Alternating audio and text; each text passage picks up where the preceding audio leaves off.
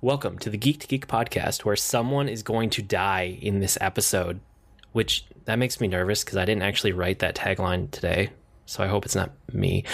I'm Void, and I'm here with my co-host Beej. And I did write this tagline today, and I still hope it's not me. Today we're talking about Game of Thrones, where, you know, lots of people die. So we're on point there. We're mostly wanting to talk about, like, the books to show adaptation. Season 6 just released, I should say, this last Sunday. So we're not really going to get into spoiler territory. If we do talk about the season 6 premiere, it will be at the end and we will give you forewarning. But we're mostly talking season 1 through 5 and kind of the overall series up to this point. So, Beej, you've read some of the books. Have you read all of the books? I've read half of the first book. I know what goes on. I have a lot of conversations with my friends who have read all of them, but I have not actually. I'm going to get a lot of hate mail about it because I really despise the way that they're written, and I'm really snotty about it. I'm like, he's a terrible writer. He's a good storyteller, but he's kind of a terrible writer, and the English teacher in me wants to destroy him really hard, like not editing wise, but it's so high fantasy and it takes itself so seriously. I have a really hard time reading it, actually. So what about it do you not like? Because I've read all of the books, and I didn't love book 4 and 5. I actually have a lot of issues with those two, but I thought books 1 through 3 I actually enjoyed a lot. It is more his writing style than anything else. I started reading the first one after I'd seen the first series of the TV show. So I knew the story. I knew how invested that I was in these characters in this story. And I opened the book and I start reading it, and he spells Sir, S-E-R. And I immediately drop completely out of the world. I look at him like, this guy's trying too hard. He is trying way too hard to be a fantasy writer and prove that he is the most fantasy of all the fantasiists who have ever fantasied a fantasy. And I'm like, oh, I'm not going to like this at all. And it's just the way that he writes. It's his wording choices. It's how florid he is. It is just honestly the way that he puts words together that it feels almost self-indulgent. And I don't particularly like literature that the author feels self-indulgent. Okay, but you do like the show. I mean, not to bash on everything too much out of the gate. You like the show, right? Right. You're caught up. Oh, yeah, I'm caught up. I love the show. I love the characters. I love the story. I think George Martin is a magnificent storyteller. I just don't particularly like his writing style. Okay. And I think the show is a better version of the story. And I'm glad that I have read the book, so I have the context for it. Okay. But I don't think I'm ever going to go back and reread any of the books, whereas I will rewatch the show when it's all done. You know, I like the story of the show better overall. Is there a reason for that? Because a couple of the people I ended up talking to were more irritated at the show because because of the nature of adaptation, it has to leave stuff out and it has to combine so much stuff that they like the story of the books better simply because it's more detailed and just way more of a fleshed out world. So the books have way too many POV characters for me. And they have a serious pacing problem as soon as you get to book 4. Book 1, 2, and 3, if you don't mind the writing style, which I know you said that drove you away right away, the pacing of book 1, 2, and 3 is actually pretty good. And when you get to book 3, it's fantastic because book 3 has tons of payoff for all the story setup. After book 3, it feels like he was in need of a really good editor to tell him no, and he just didn't have it. Like, book 4 adds so many new point of view characters. It adds this whole thing with the Iron Islands that hasn't even been in the show yet. And I felt like I know a bunch of people that gave up in the middle of book 4 because they keep adding these Greyjoys in that you've never heard of before and you never had any investment in. And it takes a long time to get back to the characters you care about. And half of the characters that you care about from the first 3 books aren't even in book 4 because book 4 and 5 take place at the same time, just in different parts of the world. So he actually split all of his characters up between book 4 and 5. I don't know if you knew that. Yeah, I did. Austin was telling me about that recently when he finished up whatever. Was it Winds of Winter? That was the newest one? I can't remember what the 5th one was actually called. 5 is was that Dance with Dragons. That's Dance with Dragons. So Winds of Winter is the one that's coming out soon-ish. Yeah, he was telling me about that you'd finally get back to certain characters that weren't in the fourth book, but you knew what was going to happen. So parts of it just felt kind of mispaced, I guess. So I don't know. Like I said, I haven't read it, so that one I can't actually speak to. The pacing is really what drove me off from it, and I actually could not finish reading book 4 and 5. I had to pick them up as audiobooks so that I could do it, like I could listen to them and get the story while I was doing something else, because reading them was actually infuriating me because they were so slow and they were so poorly paced. But I wanted to know what happened to these characters because I was so invested in the story. Do you know who did the narration on the audiobooks? Because that's a big thing for me that puts me off of some audiobooks that I really want to get into, like the Wheel of Time books, but I can't stand one of the narrators. See, I didn't actually like this narrator that much either, but I was determined at that point. I'd already bought book 4 and 5, and I had bought audiobook for 4 and 5, so I just listened anyway, but it wasn't a narrator that I particularly liked. All that being said, I really like the show. And I love the show. I think the adaptation from book to show has been fantastic. And honestly, I think it's one of the better adaptations out there in terms of getting the story across and I think the medium of television, along with being on a network that allows them to really maintain the atmosphere of the books, really helps a lot. That you can't do that a lot in some film. That if this were a series of 7 movies, let's say, if these were the Harry Potter movies, then with all of the problems that people have with adaptation for those, given the change in directors and just the nature of the medium again, I think that this is the best that you're going to be able to do as an adaptation, because you have to be able to cut and combine things but still be able to establish the world building that you need. And it's just phenomenally well done and well cast and well costumed, and the set design, just everything about it feels like Game of Thrones and feels like the Song of Ice and Fire or Fire and Ice, and I don't ever remember which one it is. Oh man, you're gonna get so much hate mail for that. I know I am. As soon as it left my mouth, I was like, people are going to start hating me as a human being because of this. Yep. Oh man, that's okay. That's okay. I really like the adaptation altogether, and I think the showrunners are really trying to stay true to the story because they know more of the story than any of us, except for George R.R. Martin. I mean, he's the only one who really knows more of the story than the showrunners. Like, they've known from the beginning, from day one, when they started season 1, where it was going to end up at the end of the last season, whatever season that may be. Yes. So I know that they cut out storylines, and I know that they've combined characters or cut out characters or done a lot of editing, but I'm willing to trust them because they seem to have been doing really, really good with the show, and they know where it's going and we don't. Yeah, and I'm completely cool with that. I like that, and I'm actually really looking forward to how it diverges from the books. That I really hope that I want it to diverge from the books, because the idea of having 2 parallel canonical narratives that are approved by the creator like this, the idea of that completely and totally just excites me as a storyteller. That it's something that you don't get. You get video games that have alternate endings, but only one of them can count for the sequel, and that's how they continue along the story. And you have MMOs where you play different paths and things like this, but this is something like, almost in my opinion, where it feels like the Star Wars EU gets its own series of merchandise and TV shows and stuff, and then the regular Lucasfilm ones get theirs as well. That's what this feels like to me, that they're going to be 2 completely separate entities based on the same intellectual property, and both of them are exactly as real and authentic as the other, and I love that, if that makes sense. Absolutely. It does make sense. And, I know already for me that the show is going to be the definitive version of the story for me. But yes. I also know at the same time that the books are going to be the definitive version for many other people. And I'm fine with that. Like, yep. I know there's all of this, I don't know, there's hate or animosity or just like all this kind of back and forth between book readers and show watchers. But so many people are doing both. Like, it doesn't have to be one or the other. It can be both. And I don't see why people have so much hate between the two of them. Yeah, I don't either.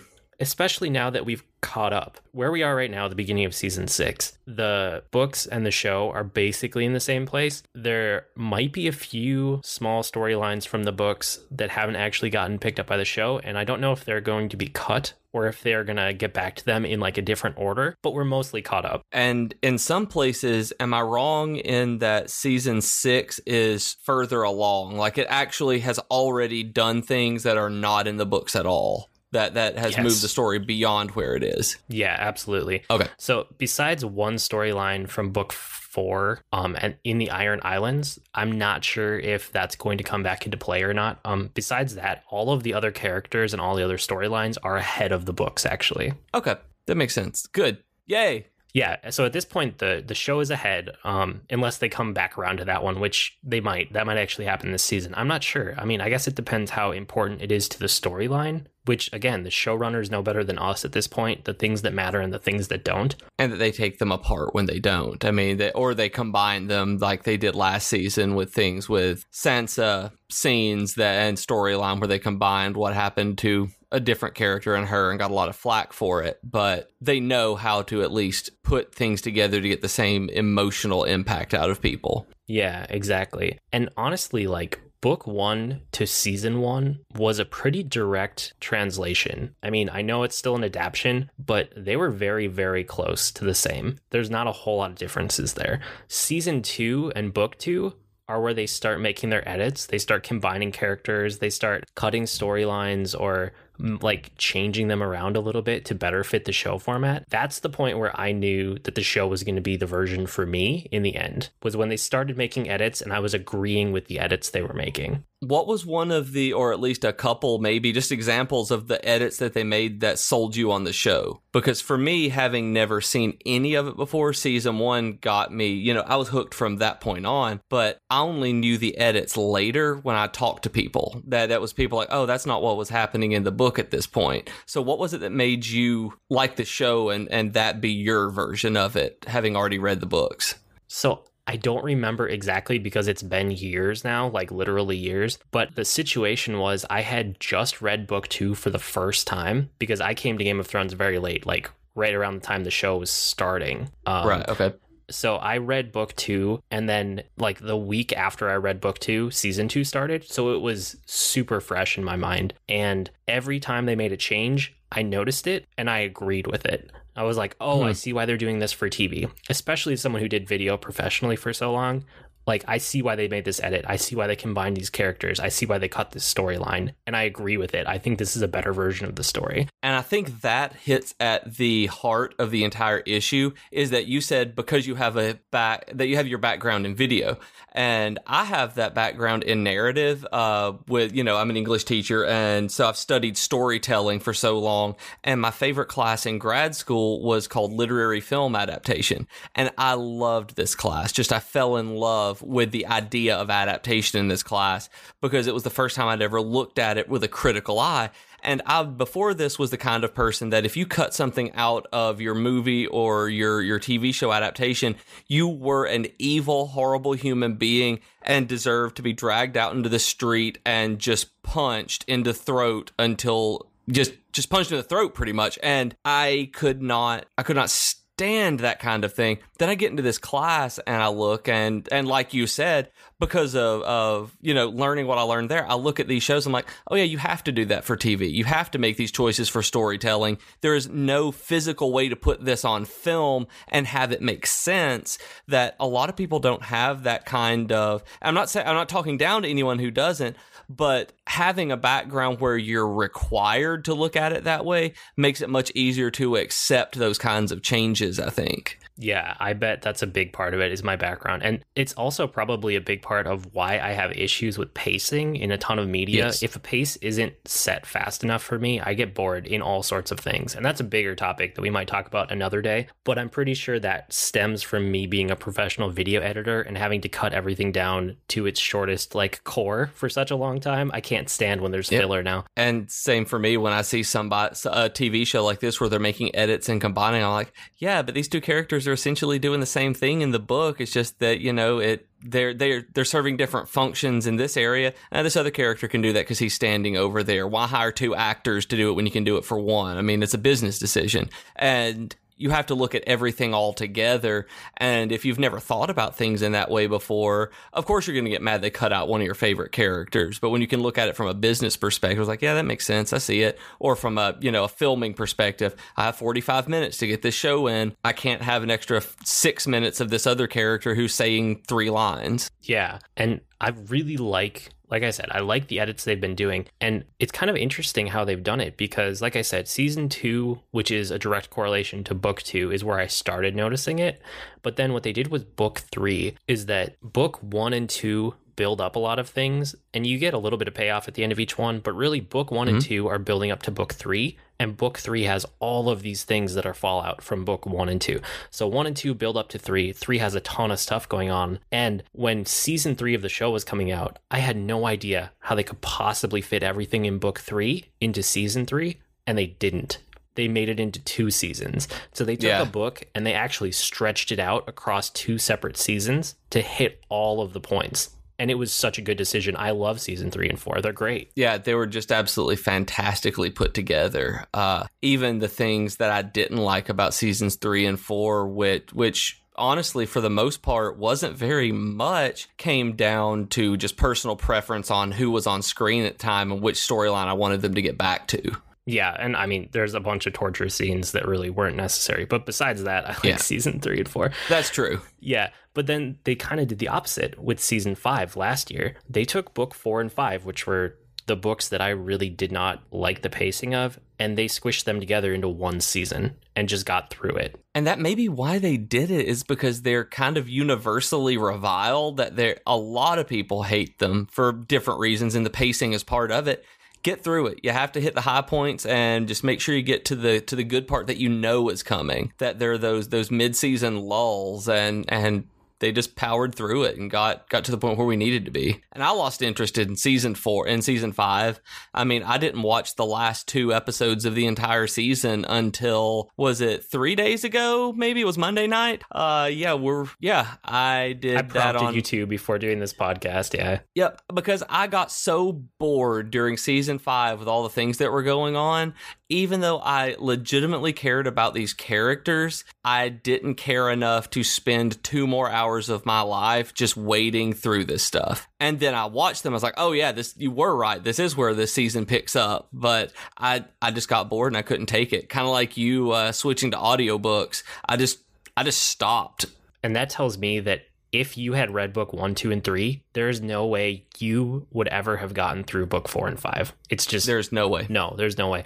And I bet that's one of the reasons that I appreciated the last season, where a lot of show watchers didn't. And I know a lot of people have complained about season 5 of the show being slow and boring. I thought season 5 was amazing because the showrunners managed to take 2 entire books that are bigger than any of the other books and shove them into 1 season and just get it done with. Like, it blew me away. I was like, oh my God, this is fantastic. I can't believe they did this. They actually got through it. And at the same time, they made it make sense, that they were able to condense it in such a way that it still maintained cohesion and the narrative itself still made sense, which is, in terms of adaptation, is a very hard task to do. Boiling things down to its constituent parts and putting it together in a way that doesn't feel like you're watching the Ender's Game movie or Age of Ultron. You have to make sure that, or Batman versus Superman, where it's just a bunch of scenes that are strung together for no real reason. They still connected things. They still had that idea of how things fit together and interact with each other. They just did it in the most concise way possible, which George Martin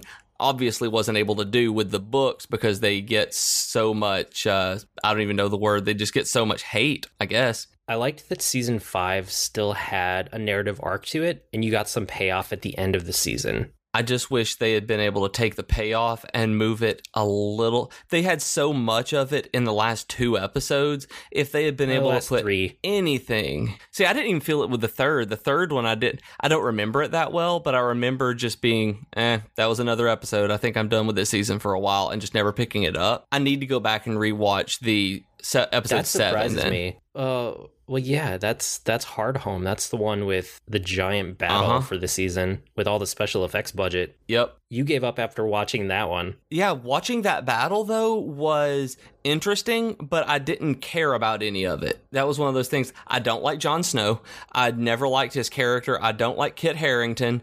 I don't like the actor.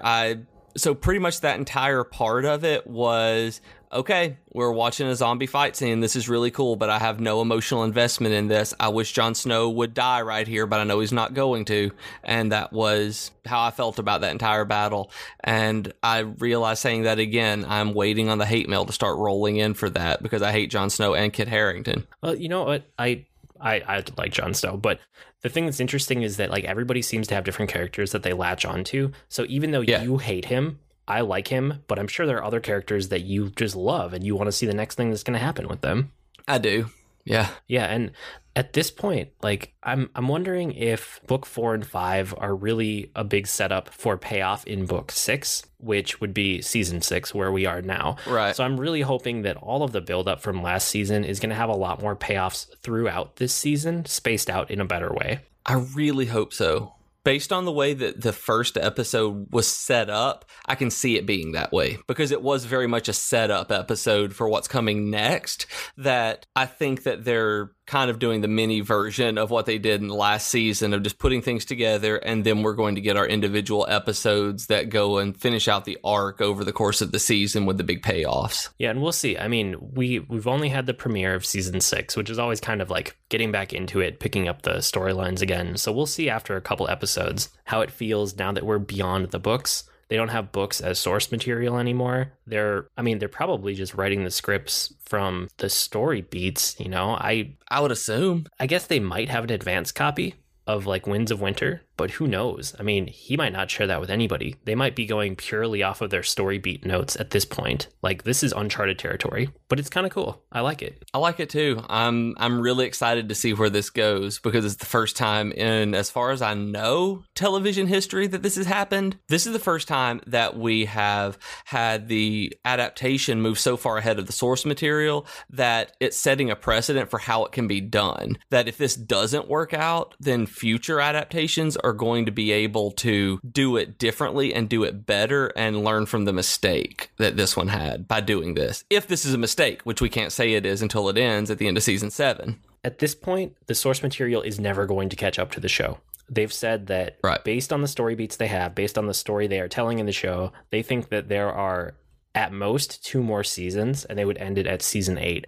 And they're even talking about making those seasons less episodes. They're saying that they might do season 7 and 8 as only like 8 episodes or 7 episodes each. Oh, I did not read that. That's terribly interesting that they would do that. Will HBO allow them to do that? That's the bigger question, is whether they can get away with it and whether their contracts will allow it for future seasons. Yeah, we'll see what happens. That'll be interesting because I hadn't read that. I knew that they were wanting to do through season 7 or 8, but I did not know that they were trying to do it with fewer episodes. Yeah. Yeah, and I mean, they said that they might do 7 or 8 episode seasons, or they might try to do like one more full season, and then with season 8 do something really special, like take the same amount of budget and do half the amount of episodes. I really wonder what that would look like, you know, to like that would finish be really it cool. off with a huge budget for a small number of episodes. Almost like they would be doing a mini series to cap it off. The opposite of Battlestar Galactica. Now that would be cool. Yes. So at this point, yeah, I don't really want to get into season 6, like episode 1 spoilers. Those are, you know, people will watch it. I don't want to ruin it for anyone. But as far as like the characters in the overall story, what characters do you want to see make it to the end? I know for me, I really want Tyrion and Sansa to be standing at the end of the show. I want them to make it to the end alive. And then I want Arya to get her revenge. And if she gets her revenge, but she dies in the process of getting it, I'll be okay. As long as she gets to clear her list and kill everybody on it. And then for me, the only other one that I'm really like, where is this going to end up is Jaime. Like, Jaime can die before the end if he gets a really satisfying story arc, but he's the character that's kind of changed the most over the course of the show. Like, people hated him, and then you kind of grow to love him, and he has his own honor in a way that's different from everyone else. I just want to see where he ends up. If he gets a full story arc, I'll be okay if he dies. Okay, for me, like everybody else in the world, I love Tyrion. Everybody wants Tyrion to be alive at the end, and it's kind of the cash cow. Like, everybody adores him. Like you, I want him to last to the end. I don't think there needs to be a lot. There's no reason. He's fantastic. I want Daenerys to get the Iron Throne again. At the very end of it, more than anything else, I want to see her come back and ride a dragon and do exactly like her ancestors did and win back the Seven Kingdoms, with Tyrion as being, the hand or something like that, or the king, and have Ser Jorah with her.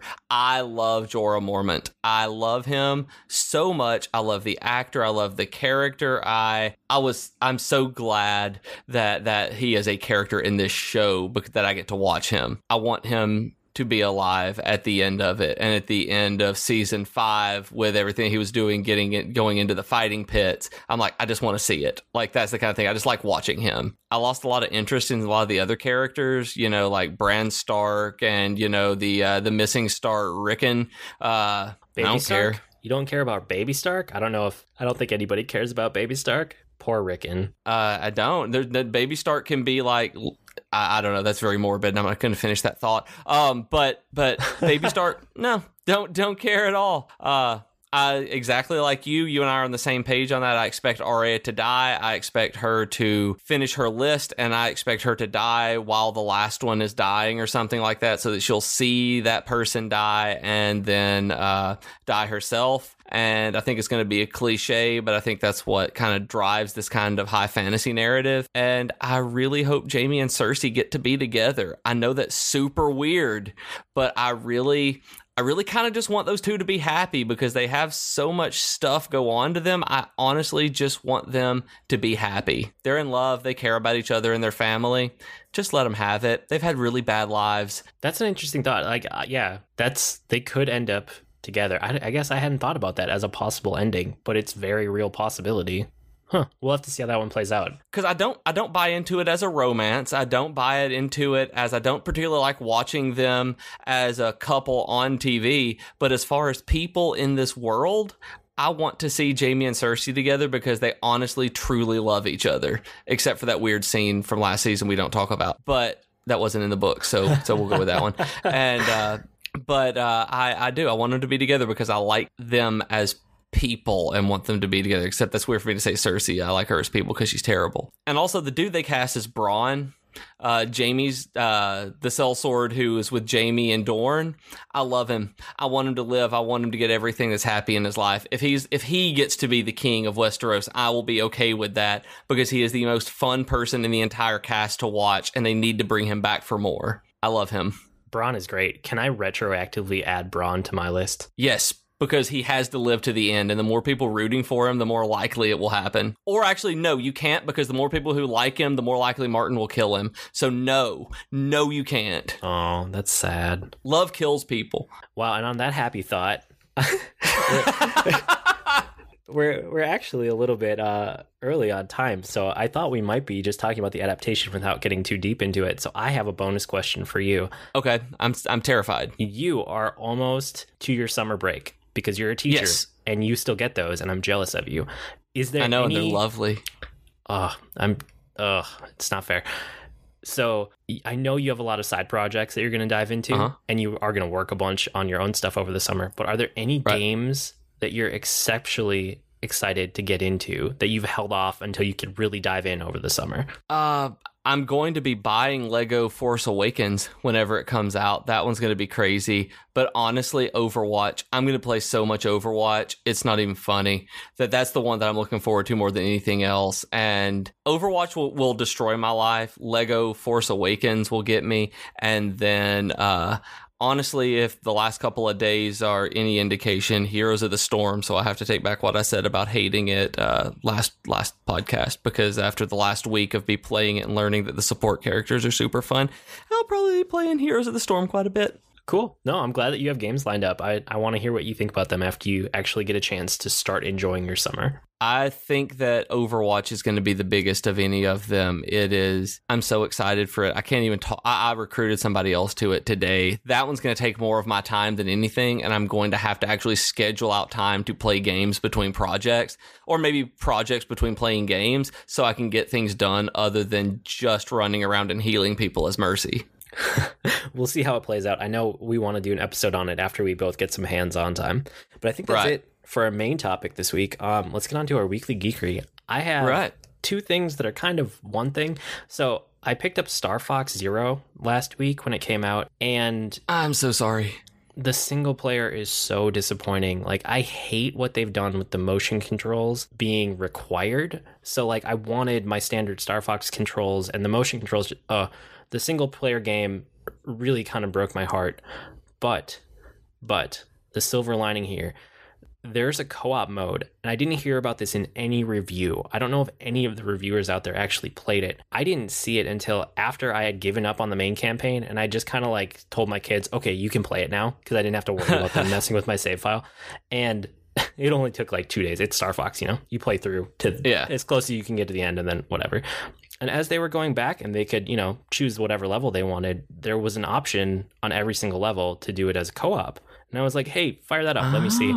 And the co-op mode gives one player like the Wii U Pro controller, which to the rest of the world is a normal controller, the one that looks the most like an Xbox or PlayStation control. Gives one player that. That player is standard Star Fox controls. And then the other player is like a bonus gunner built into the ship who only has motion controls and the ability to shoot. It is amazing. So I'm assuming you grab the Pro controller, let one of the kiddos blow things up. Yep, that's exactly what I did. Give them the control where they can just like swing it around wildly and shoot at guys, and I get my standard Star Fox controls back, and that is the way to play Star Fox Zero. So if you've heard bad things, but you have a second player, I highly recommend trying the co-op in Star Fox Zero, not the single player. Did that particular setting save the game for you? Or was that a saving grace where like, I'm going to play way more of this now that the co-op is available? Or did you pretty much just not really enough to keep you playing through and beating it? No, it was enough that I'm going to go back now. I'm going to play co-op with my kids, and I'm going to play co-op with my brother for sure. Okay. Next time he's over. I mean, my brother and I'm sure we will just blast through the campaign in co-op and have a great time. That would have been enough saving grace, I think. But the other thing that I got out of it is that there's a pack-in game with Star Fox Zero called Star Fox Guard, and it's one of the best uses of the motion controls, or not the motion controls, it's one of the best uses of like the Wii U gamepad that they've ever had in any of their games. It's basically tower defense, and you have a map of the facility you're defending on your gamepad, and you have like numbers of cameras, and you can tap on the number of the camera to jump to it, and then you control that camera with normal dual analog stick aiming and shooting, and you're trying to defend against waves of creeps that are coming. And on your main TV, you have basically like a security camera feed from all of the different cameras individually with numbers on them as labels. So in my household, this quickly became a co-op game, even though one person is on the controller. Only one person has a controller, but my kids sitting there and my wife sitting on the couch, they're all watching the security cameras on the TV yelling at me about, oh, go to 1, go to 1, go to 12, go to 12. Like telling me where the enemies are that are closest to the center of my base that I have to destroy. And it's amazing. We've had such a good time with Star Fox Guard. And the cool thing about Guard is that you can pick it up on its own on the eShop for like $15. So if you don't think that you're ever going to have a chance to play Star Fox Zero co-op, just skip it and go Star Fox Guard instead. That sounds really awesome. Multiplayer stuff like that sounds amazing. Just that's why I like Nintendo games, is the unexpected part of the community that's brought in regardless. Like, it's always like that. I love it. Yeah, I love Nintendo too. I know we'll do a Nintendo podcast one of these days. How about you? What's your weekly geekery? Oh, goodness, yeah. My weekly geekery is actually thanks to you, and why I'm so pumped about Overwatch this summer. I may have been actually driving down the road and I get a text from you about, hey, this is a really long video, but you need to watch it. And it's called The Story of Overwatch. It's a 3-part documentary series, interview series. I always call it a documentary when I'm talking to other people, that GameSpot did recently, of the history of Overwatch and how it used to be a a project called Titan at Blizzard that kind of got canned, and they took different ideas and turned it into Overwatch itself. I absolutely adored this. I sat at the breakfast table over the weekend and just binge watched these videos, and I am so excited to play Overwatch now. Seeing how a game is made is one of those. I love documentaries about this. So my first Weekly Geekery was a documentary series on YouTube about this, and this one is as well. If you care anything at all about Blizzard and how games get made at such a major studio with so much to lose, watch the story of Overwatch, because you get to hear how a lot of projects can go on forever and then get canned but turn into something just fantastically different. And I'm going to I need to watch it again, and I'm so excited for Overwatch because of it. Like, I'm downloading other games that are kind of like Overwatch because I want to play them, because I watch those videos. Well, and it's cool because like part 1 is about how Titan got canceled and they kind of morphed that team into the Overwatch team. And then part 2 is all about 90s shooters, which I thought was just super fascinating. All these games from when I was younger, and they're like, oh yeah, we pulled from all of those just blatantly. Like, they're like, we are huge shooter fans. We're going to take the classes and the parts that we like from every shooter that's ever existed and find a way to put them all into one game. And then part 3 is them tying it all together into these characters. So it's really like, I think each one is 20 minutes, so you'd be sitting down for an hour, but it's worth your time to watch. It is, and the show notes will have links to part 1, 2, and 3 as well, but I sold a guy today at work on playing this because of talking the stuff from part 3 and how they tied all the heroes together. Like, it's really, really good. So yeah, play Star Fox Zero co-op and watch Overwatch. It's fantastic. What do you got for our health hack this week? Our health hack to this week is something that I'm going to need you to help me with. My wife is on it. I need encouragement coming from all directions for this week's health hack. This is an experiment for me, just like it is for all of you guys out there.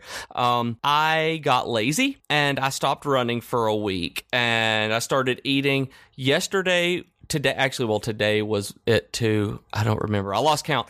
I had a double stuffed Oreo blast 4 days in a row. They're delicious and wonderful. It's a lot of Oreo blasts. And then I had ice cream tonight as well.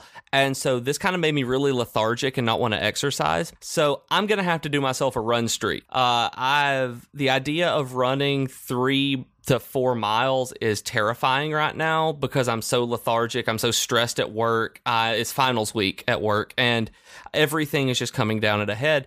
But I can give 15 minutes for it. And Jennifer is like, you need to get out. You need to just run. It's going to take you 15 minutes. It'll be fine. You just need to do this. It's going to make you feel better. I started this morning. I ran my 1 mile, and I'm going to do this every single day, at least until after graduation on the 7th, and see if I can just get myself moving again, get myself used to getting up and getting into the routine. And I need to do it every day. So you're saying shorter runs, but every single day? Short runs, but every day. This is not a long-term solution for anybody. This is not a solution for everybody, but if you are wanting to get into something and build a habit, do a short version of it every single day. You don't run to exhaustion. You don't work out until you drop the weights and you can't lift anything else. You do just make sure you are in the habit every single day. Where right now I'm going to try to run for 8 days in a row, and that is my goal. Maybe 9, and then after that I'm going to hit a schedule again. If your thing is lifting weights, if your thing is doing push-ups, if your thing is walking, whatever it is, just go out there, set 15 minutes aside, and make sure you do it every single day, no matter what. Set yourself up a streak that is going to be both challenging to keep up, but also easy to accomplish, and you will be so happy. I did this last year. I did a 7-day run streak, took 1 day break, and then did a 60-day run streak, where at the end of that, I was able to keep up and run consistently and train like normal after that. It was super fun, and I look forward to doing it again. So yeah, do a streak, you guys. I like that. It's a good way to kind of jumpstart yourself into it. Sweet. It is. That'll about do it for this week. You can write to us with comments, suggestions, or feedback. Our email address is geek2geekcast@gmail.com, or reach us on Twitter @geek2geekcast. I blog almost daily at agreenmushroom.com, and you can find me at grnmushroom. That's green mushroom without the E's on Twitter. And I'm on Twitter as at Professor Beej. That's Beej with 2 E's. And I blog sporadically at geekfitness.net. And we see that there's more and more of you every week, which is awesome. Our community has been growing. We're really excited to hear from you guys on Twitter and all these places. So please reach out. And if you have not yet, the thing that you can do to help us get out there and get found by more people, go on to iTunes and leave a review.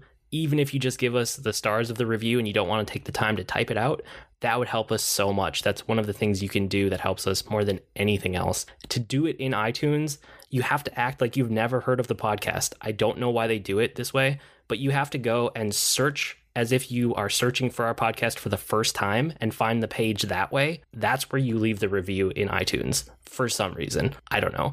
If you guys do that, I will love you forever. Not that I don't already, but seriously, it helps us a lot. I think that's it for this week. We've been Void and Beej with your Geek to Geek podcast. That'll do it for this week. See you next week, geeks. Bye.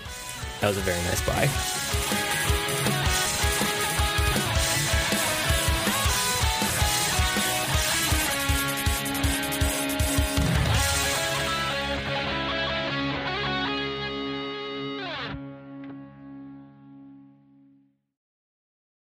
All right. It is 3, 2, 1.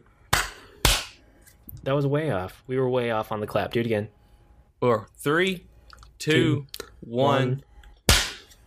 Nailed it.